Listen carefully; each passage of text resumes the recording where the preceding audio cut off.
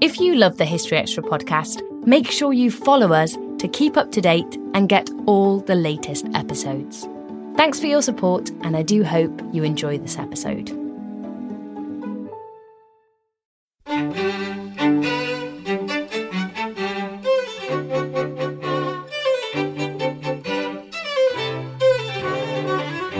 Hello and welcome to the History Extra podcast from BBC History Magazine, Britain's best-selling history magazine.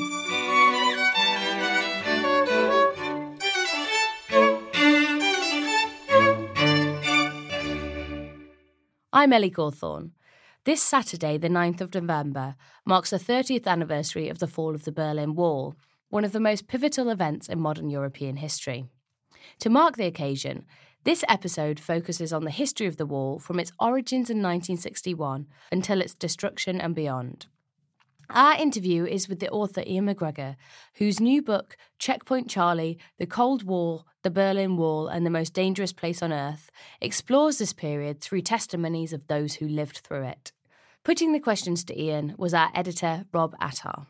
I'm interested to know how you found the sources for this book, the people you spoke to about the Berlin Wall. Well, there can be a number of ways of going about it. First and foremost, it was to identify who the main players were from an official point of view. So I found out who the Allied commanders were and went back from there, made contact with them.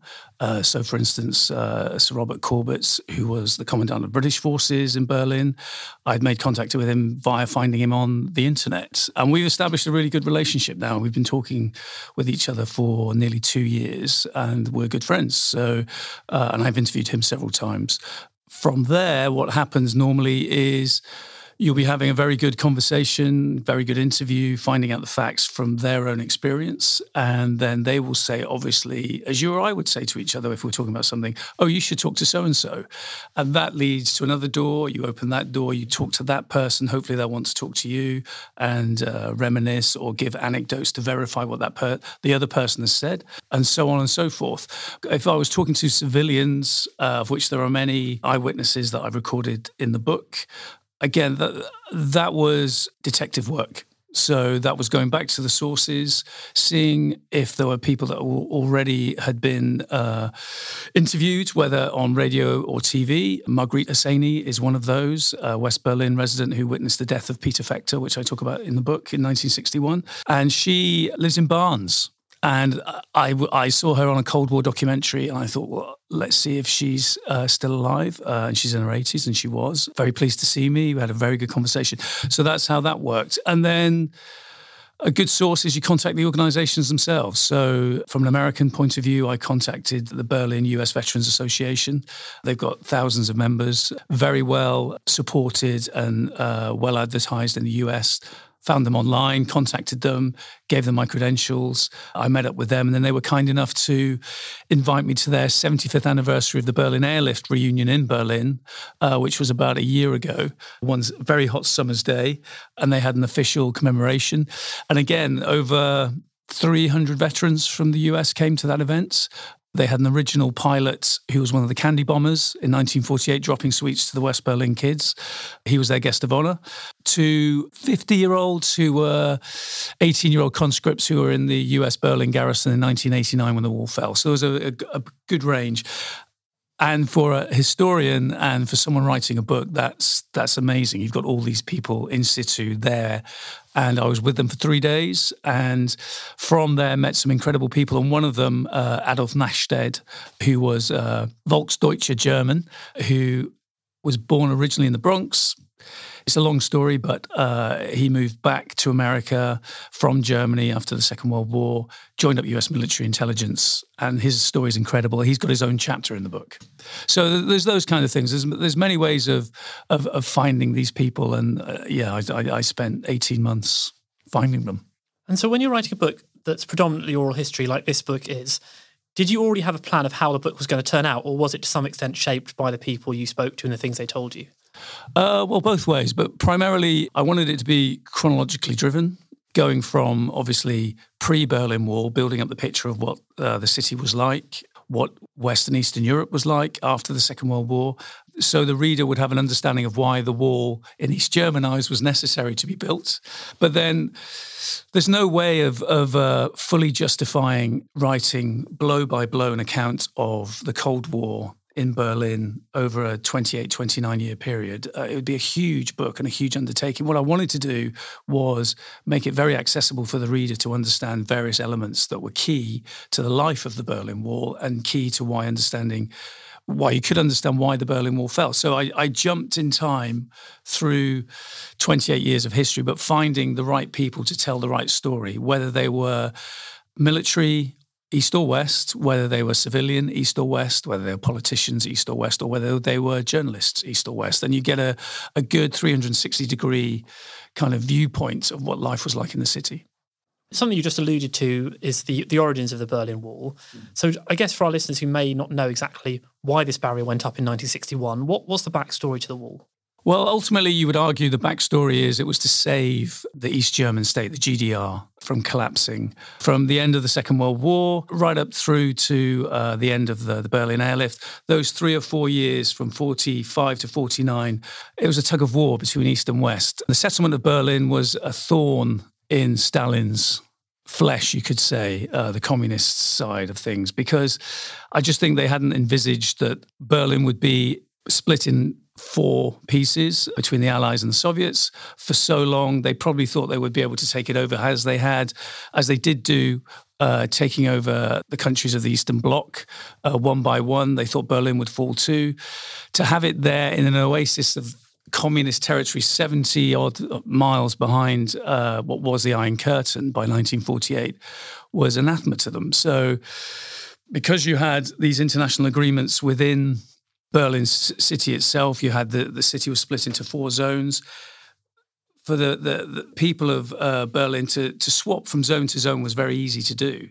Before the wall, it was easy to go from your home of residence in East Berlin, living under the GDR, to then going into West Berlin for a day's work and then go home again. That happened obviously every day. Over 1 million people would do that journey. So as the East Germans under Walter Ulbricht, who became head of the GDR in the 50s, took over. He's trying to implement the same kind of system they've got under Stalin in Russia. It's a command economy. Everything's about industry, heavy industry. Consumer spending is way down his list of priorities. The democratic right of the people to have their say is way down his list of priorities. So as that went on, more and more people in East Germany are thinking, what life have we got here? We need to get out for the sake of our children, for the sake of just having political free will. They can see West Berlin being rebuilt by the Allies, especially with the money from the Marshall Plan after 1948, whereas East Germany is still looking what it was. It's a war zone.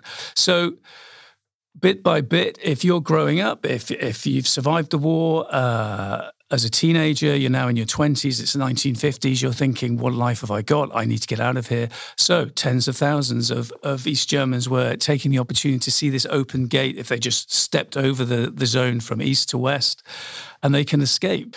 And it's telling to see by the time the Berlin Wall was about to be built, it was over 1 million East Germans had fled the GDR, well over 1 million. And of those, 50% were under 25. So you could tell the best brains of the country wanted to get out of the place.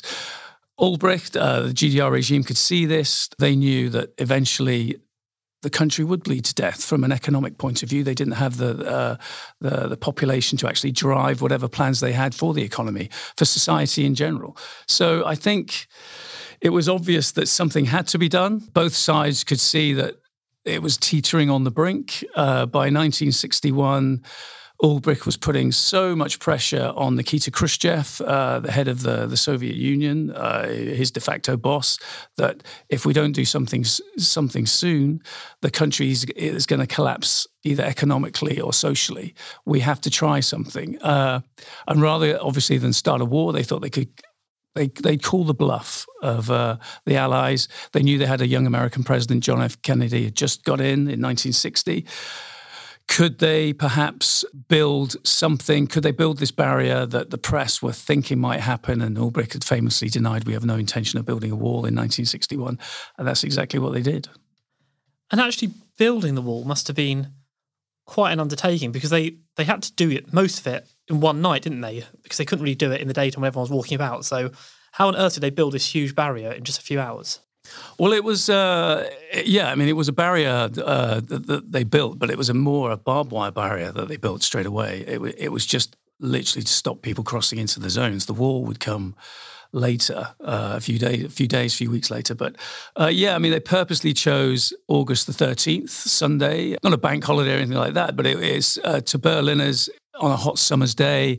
On a Sunday, they thought, let's all just relax, get out to the lakes, that kind of thing, on East and West. But that was a key weekend. They just thought, everyone's going to be relaxed. No one's going to be expecting this. Ulbricht and Erich Honecker, who was given the task of planning, it was called Operation Rose. He was tasked with the secret plan, I suppose, to put this into place. They stored all the materials they needed around the city, tons and tons of barbed wire, poles, telegraph poles, anything that they get their hands on. It's quite, one thing I discovered when I was doing the research was a lot of the buildings that they planned to do in East Berlin in the next few years, a lot of the materials were actually purloined to actually build the barrier. And that's why when a lot of people were seeing, or commentating on, I should say, how war-torn the sector still looked well into the 60s. That was because they'd used all the materials to build the wall. So, yes, immediately, they were just using jackhammers to drill up the roads, put in the poles to then string up the barbed wire. It was literally like putting your toe in the water to see what the Allied response would be. They had no intention of building this barrier either on the exact zonal markings of the east and west line, or obviously going into the west sector. They built it quite a few yards back in their own sector. So they were well within what they thought their sovereign right to build this barrier. The guards who were looking after the thousands of workers building the barrier, they had their backs to the Americans and the British and the French. They were looking at their own population to make sure no one was going to disturb them. So that's the day was purposely chosen because no one was going to be at work. No one was trying to get across the borders. They were expecting resistance, but they knew it would be less than if they'd done it on a work day. So what was the reaction of Berliners on both sides to this wall suddenly, or this barrier suddenly appearing? Probably the same as we would be if someone did it in London. Incredulity, shock, then led to anger, frustration, very much a lot of frustration because they could see that they were powerless to stop it. If you're looking at thousands of workers surrounded by thousands of guards on the eastern side building this barrier, you're purposely, physically, aggressively being kept away from both sides. To investigating what's going on. And then if you're on the western side and you're watching your West Berlin police force as well as your allied protective shield of American, French and British soldiers, just monitoring what's going on. No one was actively doing anything to prevent this because they couldn't. They couldn't enter Soviet soil to actually prevent this, nor would they.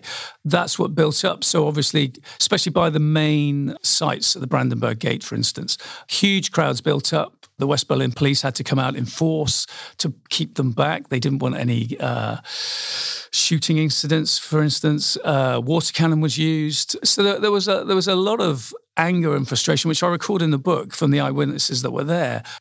And so you talked about how on the western side there were no attempts to intervene militarily or anything, but what was the reaction at the highest level to the Berlin Wall appearing, say on the American side, the British side, the German side?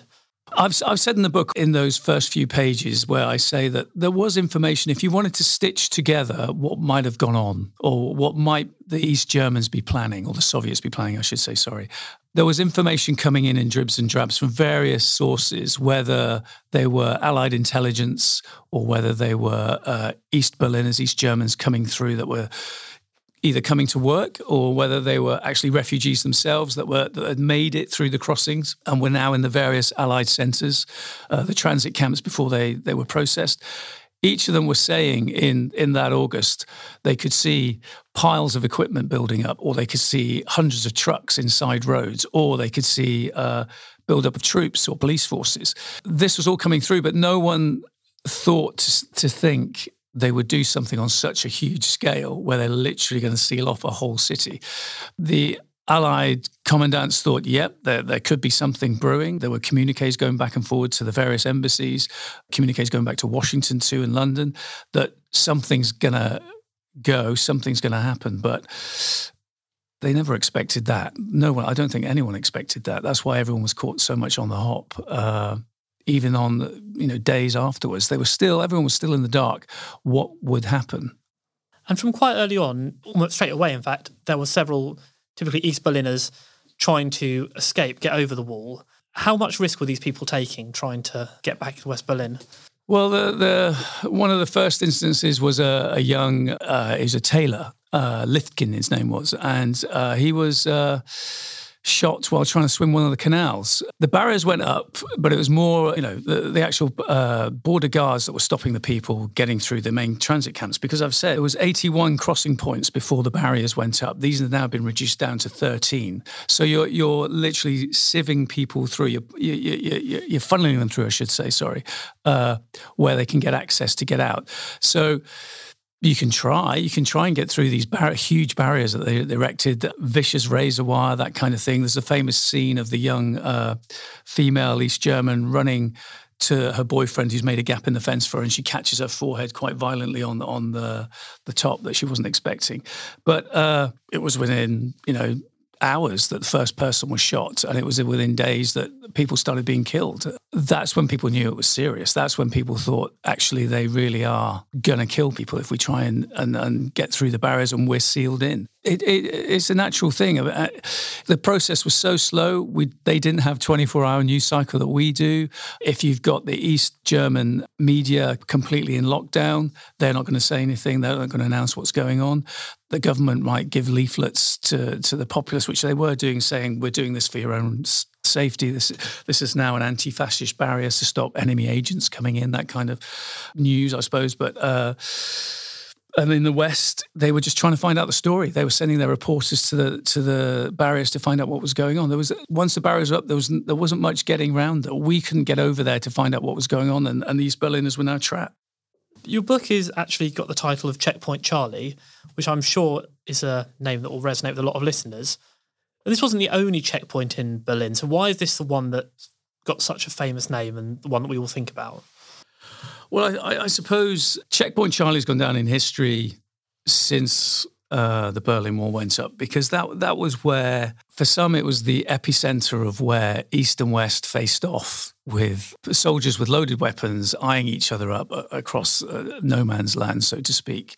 And that was the main place where internationally you or I, foreigners were allowed to go through, diplomats were allowed to go through. It all went on there. There were other crossing points, obviously. Like I said, there were now 13 crossing points. The majority of them were for civilians from within the city. So if you were an East Berliner, you'd cross over at other points. West Berlin would do the same. West Germans would do the same. Everyone had their own points of that they could cross at. They were allowed to, whereas Checkpoint Charlie was purely almost like an international crossing point. And a lot of people saw it as a pressure valve to gauge what was going on. So in the early days when the barrier went up, that's where a lot of tension was mounting. So, for instance, the first big military standoff in October, so only a few months after the barriers had gone up, that's where the famous tank standoff happened, where an American diplomat was taking his wife to the theatre in East Berlin, because they often went there. They never had a problem going there. And that's where the East Germans decided, we shall up the ante and see if we can stop the Allies thinking they can just cross when they want without showing a pass. Because at that time, if you wore a uniform, you had diplomatic plates, you crossed over. No one checked your credentials. And that's what happened. He was asked, he refused. The Allies and the Soviets and these Germans decided this was the standpoint that they were going to have a face-off, to the point where you've now got a dozen American tanks and a dozen Russian tanks locked and loaded, pointing at each other. The international press all come down and watch what's going to happen. It was like high noon. And it took phone calls through the back channels between Kennedy's White House and Khrushchev in the Kremlin to actually make them back down. But at the time, air forces were put on standby, armies were put on standby, the world was watching. And that's where I think Checkpoint Charlie probably found itself forever in the history books. So in West Berlin, there were British, American and French soldiers there, still as a legacy of the end of World War II. What was it like for them now, and essentially cut off from the West in just this small half of the city? Obviously, there was travel routes. There was the air corridors going through into West Berlin. There was the train corridors, and then there was the Autobahn routes. The Russians, after the Berlin blockade failed, they weren't going to touch those routes any further. There might be the odd occasion, well, it happened frequently, where they would be intransigent at the border controls and hold people up, hold a train up, hold cars going through, or buzz the odd aeroplane going through. But generally, I talked to dozens of American, British troops that were stationed there throughout the life of the Berlin Wall. I talked to a few French gendarmes who were on duty at Checkpoint Charlie. To a man and woman, all of them said, no matter what year they served there, all of them said it was the best tour of duty they ever had. And most of them were career soldiers or career policemen. And they might have been in the army for 25, 30 years, but all of them just kind of gleamed over with nostalgic eyes and just loved the tour of duty that they had.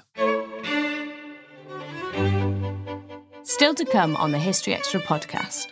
He sat in the middle with his translator and he just assured them to say, these are amazing events going on this evening. We all don't know what's going on. All I can assure you is, while I'm in charge of the British sector, nothing's going to happen to you. This episode is brought to you by Indeed. We're driven by the search for better, but when it comes to hiring, the best way to search for a candidate isn't to search at all. Don't search, match with Indeed. Use Indeed for scheduling, screening, and messaging so you can connect with candidates faster. And listeners of this show will get a $75 sponsored job credit to get your jobs more visibility at Indeed.com/historyextra. Just go to Indeed.com/historyextra right now and support our show by saying you heard about Indeed on this podcast. Terms and conditions apply. Need to hire? You need Indeed. So once the wall went up, it was in operation for nearly 30 years. How far did the two halves of the city then diverge in terms of what it was like to live in them? The western half of Berlin carried on doing what it had been doing all the way through from the end of the war through to when the Berlin Wall went up. Reconstruction, millions and millions of dollars pouring in, mainly from obviously the American side of things, just rebuilding the city to where it was like every other Western European city you could go into. I would say that the difference on the Western side was it was an international city. So it was probably the most international city in Western Europe because of the amount of military and civil personnel you had to have to service the garrisons that were there. So I would imagine that as we see when we watch, a Harry Palmer movie or something like that, it was an exciting place to be. You could literally be, 200-300 yards away from a wall down the side street. You wouldn't even know the wall was there. And many of the veterans that I talked to said that, if you weren't on duty at the wall and you're living in West Berlin, you wouldn't think you're 70 miles inside Soviet territory. It just wouldn't occur to you.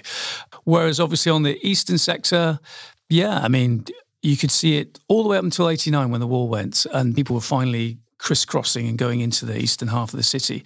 It was still as if you'd gone back in time. You could be a Russian soldier about to plant your red flag on the Reichstag building. Lots of buildings bombed out, lots of buildings destroyed completely, some rubble in some side streets, bullet holes marking the walls. It was very much the main thoroughfares of East Berlin were deliberately, obviously, from a showcase point of view, reconstructed along very Soviet lines.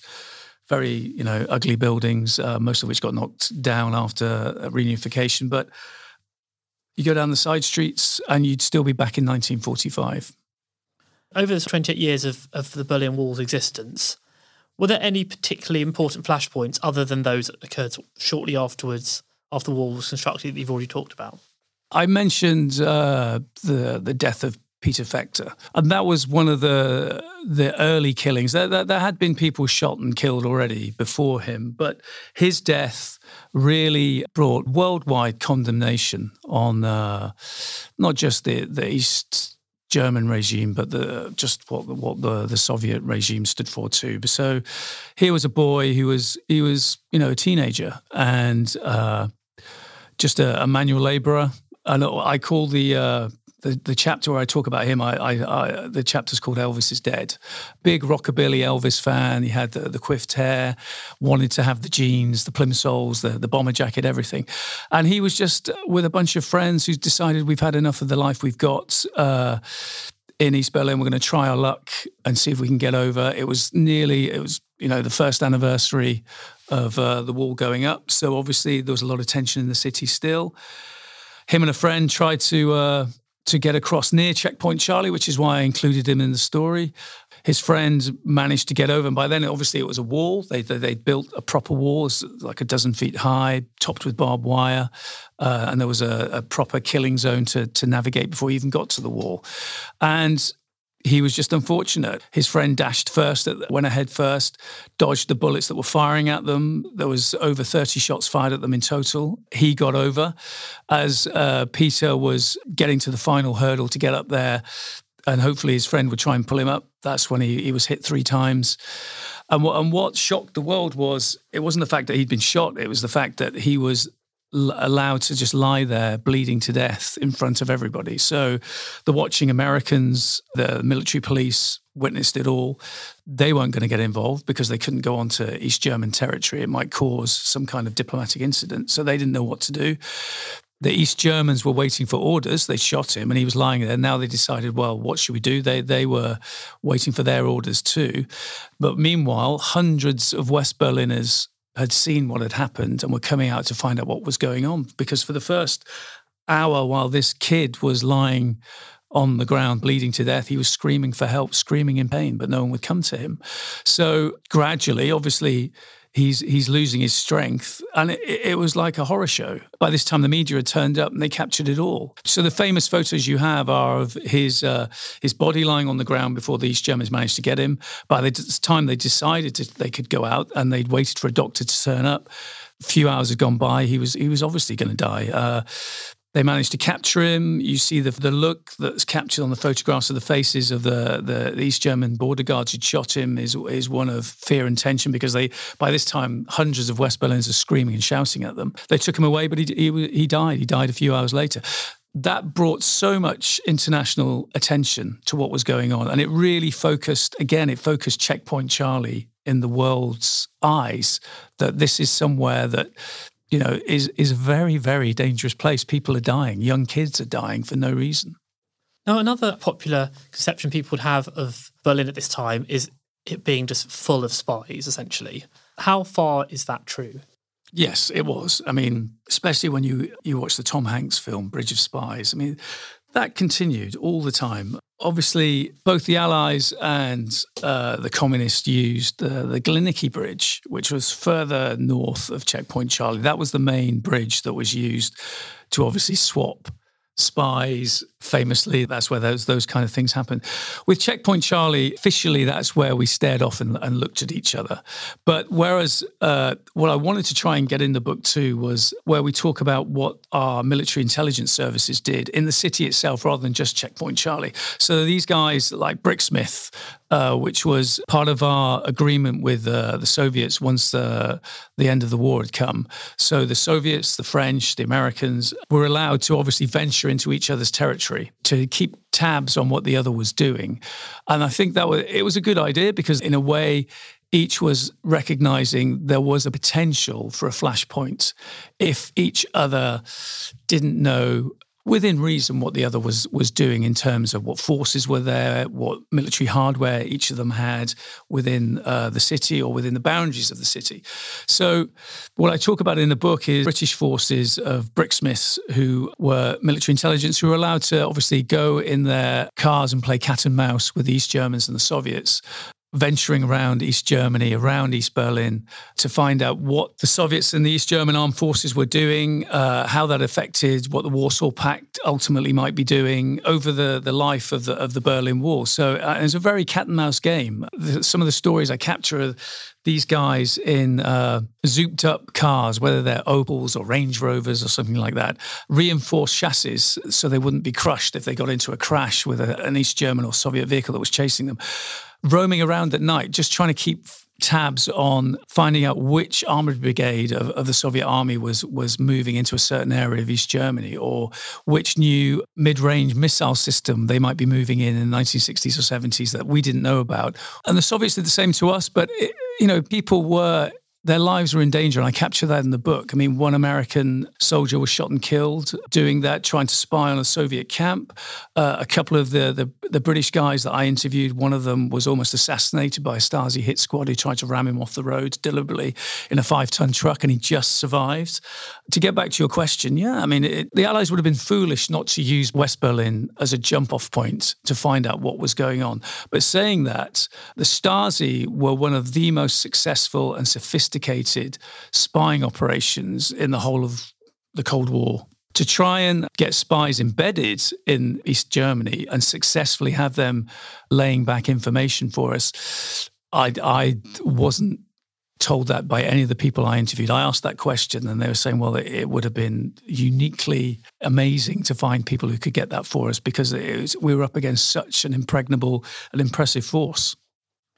Coming on to Checkpoint Charlie again, what kind of an actual place was it like? Am I right to say that it was very different depending on which side of the line you were on? Well, yeah, I mean, the on the West, we never recognised the sovereignty of the East German state for decades, and we never recognised their right to stop diplomats or military personnel or whatever going through into East Berlin, because that hadn't been the agreement from the end of the Second World War onwards.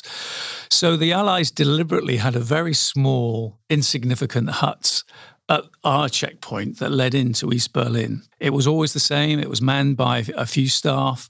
It was kept very simple. Obviously, the streets that surrounded it on Friedrichstrasse, where it was, they were rebuilt within reason. So the city was still growing around it, which hadn't changed much as of today. It still looks the same when you walk down it. Whereas on the other side, what was derelict no man's land was obviously improved over the years, but only slightly. I mean, they tarmac the road properly and they clean up the debris and the rubble and everything else, and that was clean. But then when you ventured over into the East German side, it was chalk and cheese. It was a very, very sophisticated system of roadways that funneled through chicanes, alarm systems. The wall by then, if you talk about, say, for instance, by the mid-70s, the anti-fascist barrier, as it were, was at its most sophisticated and deadly. So, and that's why it was called the Death Strip. So as I say in the book, there's a very good drawing in the book that shows you just how impregnable it was. I mean, there was layers of barbed wire on the East German side. There was the original wall that they'd set up that you had to get over. Then you had to get through the Death Strip itself, which had all various tripwires, dog runs. They had automatic machine gun tripwires at one point, which they then, because of international outcry, they had to get rid of. And then you got to the new wall, the Grenz Wall, as they call it, which was pretty much impregnable. And that's the kind of wall, as I was a teenager growing up, that I remember the most, thinking it's as impregnable as the Himalayas. I can't imagine anyone getting over that. It was like the Hunger Games made real. You just were never going to get over that. If you got over it, you were a very, very, very lucky, fortunate person. It's like winning the lottery. I mean, 10,000 people tried to get over, under, or fly over, or smash through the Berlin Wall. Not many did it. In 1989, famously, the Berlin Wall came down. How much of a shock was that to people? I mean, did anyone expect this, or did this really come out of the blue? I would say to the watching world, you or I, watching it on TV, so I was a university student, I was almost finishing my degree. Yeah, you watch it on TV and your mouth drops open and you're thinking, I can't believe it. I can't believe it's happened, because it happened so quickly. But I think, judging by a lot of the people that I interviewed that were there at the time, depending on obviously what role they played, and that was a surprising thing to me.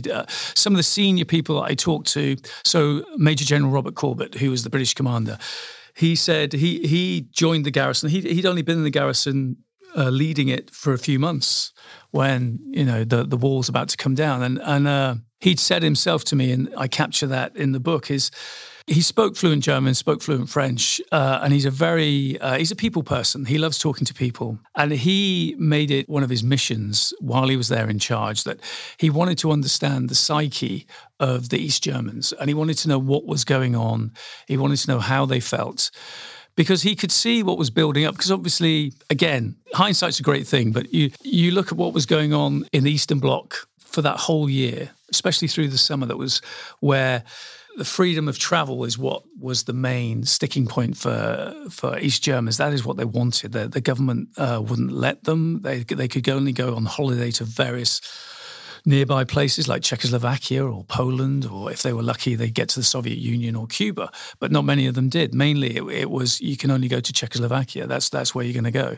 So gradually, as the system was failing and more East Germans were just getting up and going in the summer of 1989, you could obviously tell something was going on. And this is amidst, obviously, Mikhail Gorbachev had come to power in the Soviet Union a few years before.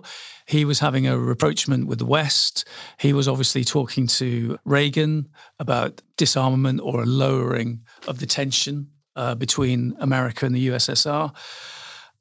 And East Germany was a bit part of that big theatre of international relations. So the more he was introducing perestroika and glasnost, Honecker, who was now governing East Germany, could see, maybe he saw the writing on the wall, but he was seeing that Gorbachev was no friend to the East Germans. He was very much of, the system stays the same, there's nothing wrong with the system, we will keep doing what we're doing. But he wasn't listening to his younger generation. He wasn't listening, certainly, to Gorbachev. So all the signs were there. The population was making its own decision with its feet. So that was probably, there were signals, but no one realised it was just going to end as it did in hours in November. And it almost ended kind of almost by accident, essentially. Well, it did. That was the thing, the infamous press conference by Gunter Schabowski, who was the press spokesman that they'd installed during those few weeks that were crucial, where they just, weeks before, the younger generation that were still committed communists, but the younger generation in the East German Politburo that had deposed Honecker, and they decided that to hold on to power, they needed to show some kind of democratic signal to the population. So they were saying, okay, we'll have these democratic press conferences that they love in the West. We'll get the international press in, and we'll be telling them all these policies that gradually will bring in to keep the population happy, and in a hope that they would stay in power. And that's where it went wrong for them. Gunter Schabowski turned up. He was a party loyalist. He'd been given a brief that he hadn't checked properly that was talking about freedom of travel and how they would gradually, I emphasize the word gradually, bring this in. Whether it was a miscommunication from him in translation to an international press, or whether it was, like I'd said, he just hadn't read his brief properly, he announced forthwith that East Germans would be able to go through the checkpoints unmolested as long as their permits were in order. But then when someone asked him, and when does this come into effect, he said, well, immediately. The gun was started, basically. And if you're an East German listening to this or watching it on TV, and you've had years of no freedom to travel, and someone in the party, in the government's just said, you're free to cross the border immediately, that's what happened. And it caught everyone with their pants down. Was there any danger that this could have ended in violence? I mean, obviously it was peaceful, as we know, but how close was it to the East Germans or even the Soviets getting involved militarily? Well, that was the key thing. The reason why I would say that there wasn't any bloodshed, because obviously Tiananmen Square had been that year, and that had been a bloodbath in China, where the party had severely cracked down using their armed forces on a civilian population that was calling for change. The same had happened through those summer months that I just talked about in East Germany, and the authorities had deliberately pulled away from using their massed police and armed forces from driving the people off the streets. And the same happened with the wall. I mean, from an East German perspective, they were surprised that the Soviets stayed in barracks. Gorbachev had told the Soviet command in East Germany, And you've got to think, they had 300,000 troops and thousands of tanks, airplanes, everything in East Germany. They could have easily crushed it. They could have easily stopped it. They remained in barracks. They didn't go anywhere. They were told to. The East Germans were on their own. So obviously the speed of the opening of the wall caught them by surprise. But the main thing, which I talk about in the book, interviewing some of the East Germans, is the regime froze. So you've got your commanders on the ground at the checkpoints, at the main checkpoints. So like I said, checkpoint at Charlie and Bahamastrasse, which was a key one as well, is commanders were left to their own devices. They were given no orders. They were given no clarification, even though they were demanding it. Every second as they're watching the crowds, thousands of East Germans are building up there, waiting, wanting to get across. On the other side, they can see that there's a build-up of crowds, West Germans, wanting them to come across. What do? Do they issue their troops with orders to shoot to kill, drive the crowds off, use tear gas, without commands from their superiors? And this is, you've got to remember, this is a society that had been governed with, you don't make any decision without someone else giving you the order to do so. So they weren't going to do that.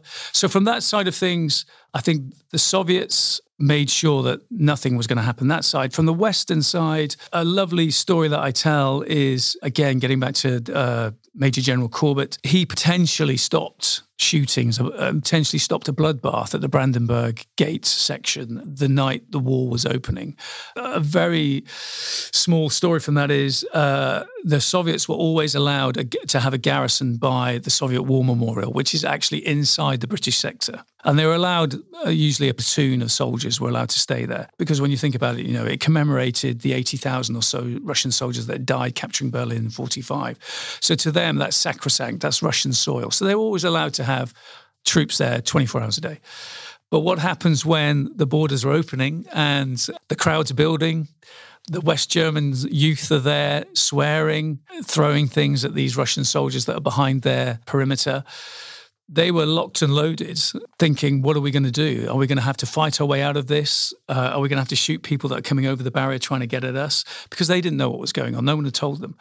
So Major General Corbett, this is a man who's flying around the British sector, trying himself to find out what's going on.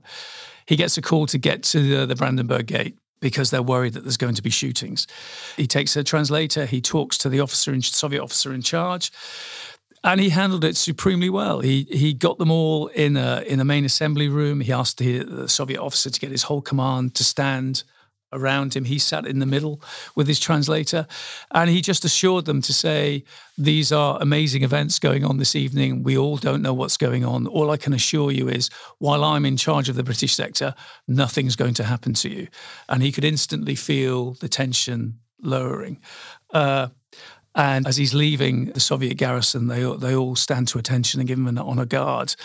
And one of the nicest stories from that is, he told me when I went to see him, he lives down in Devon, and he showed me in his study that whole cupboard full of Russian presents.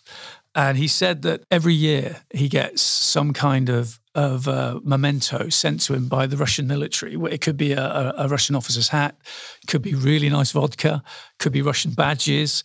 But every year they send him something because they thanked him for what he did that night.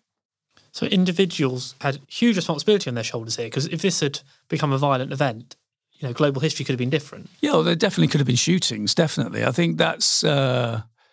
when you think about how the population of West Berlin flocked to the wall, and as they could do anyway. I mean, that's why obviously the western side of the wall was covered in its famous graffiti and paintings and slogans. They could go there, but this time, rather than just stand by the wall, they're allowed to stand on the wall, and that's where you've got those iconic scenes of thousands of people by the Brandenburg Gate just standing there, looking down on the East German border guards. So yes, I mean, there were elements, there were reactionary elements, hardliners within the East German police force, within the East German military, that again were planning, actively talking to one another for those first 2 or 3 days of how they were going to reassert their authority. And maybe you could say it's the only credit that can be given to those leaders that were in charge, like Egon Krenzer, who'd taken over from Honecker, that they paved the way for that kind of thing not to happen, for a brutal reaction not to happen, because it was It could have easily happened. You'd seen it with Tiananmen Square. You'd seen it in Poland, the Gdansk shipyards a year earlier. You'd seen it at the Baltic states. The logical reaction was always vicious. And in East Germany, the guards just stood there and watched what was going to go on. We're talking now 30 years ago. It wasn't long before Berlin, Germany was unified a few months later. But to what extent did the Berlin Wall remain in people's psyches afterwards? I think the older generation, it burns in their psyche because they grew up with it. Obviously, with a book like I've written, I'm talking to people that are in their 50s, 60s and 70s. If they grew up in Berlin during the life of the wall, whether they served on it or lived by it or escaped through it, all of them, East and West, it's a scar. It's a scar in their consciousness. They don't have good memories of it. There was one or two East Germans that I interviewed that obviously reflect maybe what's going on right now. They have this nostalgic view of the fact that it kept their lifestyle, their system of government safe to what they thought was a good thing, as in they had free healthcare, they had free state education all the way up to university level, job for life, etc., etc. And they there was one guy I interviewed, Peter Bochmann, who was a major. He rose to be a major. He was a border guard officer, and he'd served at Checkpoint Charlie as well. And he now lives in a very nice, I have to say, council flat in northeast Berlin, where a lot of the old East Berlin border guards live. They've got a nice little community there. And I interviewed him, and going into his house it was like going back in time. It was like the Channel 4 series Deutschland. It was amazing. And he was honest. He was saying there was lots of things wrong with the system, but when you pressed him, he was very keen to say that they did the best job possible. He was proud of his service, and he felt quite bitter about his lot now, where he's got a very basic state pension, despite the years of service he gave to East Germany. Him and his comrades are looked upon as pariahs, and he wished it was, maybe it could be back to the way it was. That rang true with several people that I talked to, but obviously most of them, they just thought the thing was evil, which it was. What is there now left of the Berlin Wall and Checkpoint Charlie? Well, Checkpoint Charlie it's a tourist attraction. That's the best thing I can say about it. It's not that impressive. I have to say the museum that's right by it, the Checkpoint Charlie Museum, which has been there since its creation, early 60s it's been there. And that was almost like it started out as almost a pressure group. It was keeping the plight of West Berliners alive as to what was going on. And they recorded and commemorated all the people that were killed trying to cross the wall as well. And that is a good museum. Checkpoint Charlie itself is literally, to my mind anyway, when I've been there dozens of times, it's very much as if you'd get your photograph taken if you were outside the guard box at Buckingham Palace. I mean, that's the vibe I had when I was there. You have reenactors dressed in American uniform. They're very happy you obviously pay them to get your photograph taken. It's a replica of the guard box that was there from the 50s onwards. Just an ironic anecdote I'll give you. One time I was there, I was researching the story of Peter Fechter and his death, and you literally walk 150 yards to your left down Zimmerstrasse from Friedrichstrasse, and that's the point where Peter Fechter was shot and bled to death. And there's a very iconic moving monument to him, quite a small one. I mean, blink and you'd walk past it, but if you know it's there, you'll go there. I've visited it a few times, and there's always some flowers there. But I went up to Checkpoint Charlie after I'd been to Peter Fechter's memorial, and I spoke to the guy and just said hello, and I said to him, "What do you think of the Peter Fechter memorial? Have you visited it?" And he didn't know what I was talking about. And I had to literally point down the road and say, "Well, it's just down there on your right-hand side." And he didn't know who he was, didn't know what had happened, and why it was such a big thing. And at the end of the day, he said, "Well, I'm just earning my money standing here getting my photo taken." So there's that kind of thing. And I obviously you can't really judge them, but it does bring home to you that it's a tourist attraction. That was Ian McGregor. Checkpoint Charlie, The Cold War, the Berlin Wall, and the Most Dangerous Place on Earth has just been published by Constable. And you can read more about the fall of the wall in issue 19 of BBC World Histories, which is on sale now, as well as at our website, historyextra.com. Thanks for listening. Today's podcast was produced by Ben Hewitt and Jack Bateman. We'll be back on Monday when I'll be speaking to Roland Emmerich, director of the new film Midway.